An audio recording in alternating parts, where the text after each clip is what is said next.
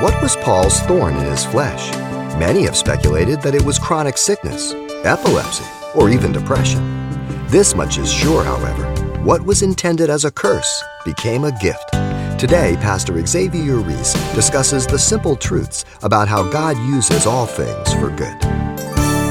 The Apostle Paul expressed he understood the thorn to be a gift from God to keep him humble and dependent on God. And he recognizes, looking back, he acknowledged his potential for spiritual pride. This is a little window to Paul's heart. We shouldn't miss it.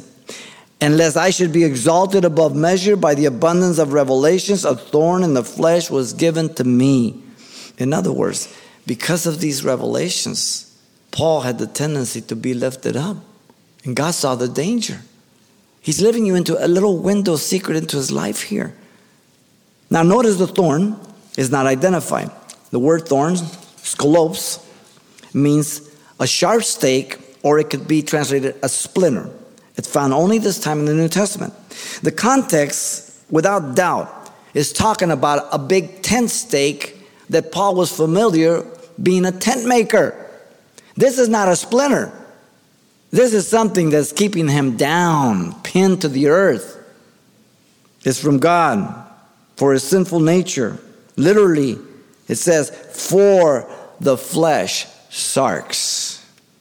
What it was, we do not know. Much speculation has been made about this. Headaches, eye disease, ophthalmia, physical endurance, the lack of it, epilepsy, malaria, sorrow for Israel. They're all speculations, out of subjective interpretation. We cannot know. The thorn was, notice he does tell us, it was a gift from God. Whoa. God gave this to him. Satan didn't give this to him. Now Satan's the instrument, but it's God who's the giver. God knew this was what Paul needed. What is it that you have been given by God? Are you bitter against it, or have you embraced it as a gift to keep you? You see, if we want our will, we may add to our own hurt. If we do his will, nothing can hurt us.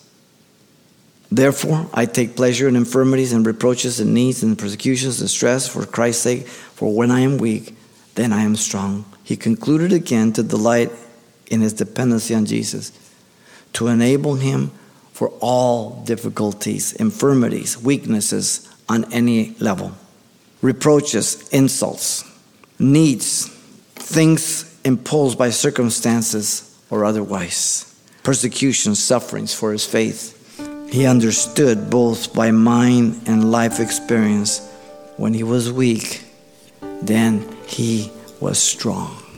He boils it down, ladies and gentlemen, to this simple principle: strength from weakness. How we doing?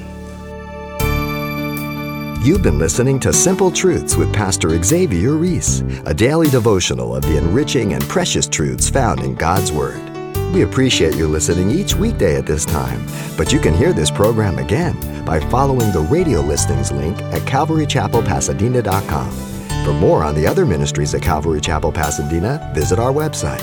There you'll find information about weekly events, Pastor Xavier's messages, even online booklets in English and Spanish. It's all at CalvaryChapelPasadena.com. Simple Truths is a radio ministry of Calvary Chapel, Pasadena.